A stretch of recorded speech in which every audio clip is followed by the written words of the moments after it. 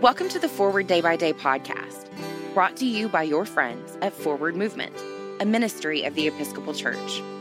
We're glad you're here and hope you'll share us with your friends.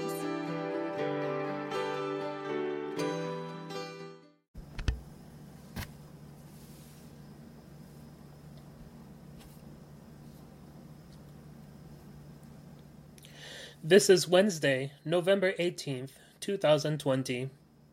Today the Church commemorates the feast of Hilda of Whitby. Today's reading is from the Epistle of James, chapter 4, verse 4. Adulterers, do you not know that friendship with the world is enmity with God? Therefore, whoever wishes to be a friend of the world becomes an enemy of God.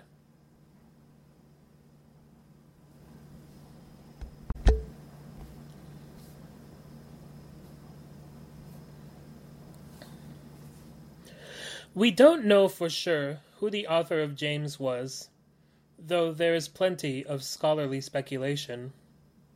I suspect he wasn't much fun to know. This person was an excellent arbiter of what was best for the burgeoning Christian community, but probably a bit too righteous and preachy in day-to-day dealings to have been the star of Coffee Hour. Like many voices we hear in the Bible, from the prophets to John the Baptist, the author of James has some hard things to say to us and provides us with a good, if difficult, spiritual model. Thank God for the Jameses of the world. They act as speed bumps for the rest of us who lack their discipline, who are quite cozy with the world and sidle up to temptation with one toe in the fountain of life. Pray for the Diocese of Salisbury and Dunedin.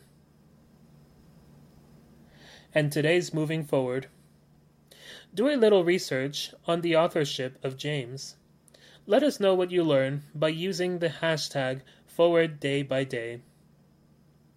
I'm Ellis Montes, and it is my pleasure to read this month's Forward Day by Day meditations, written by Mary Claire Party Carlson.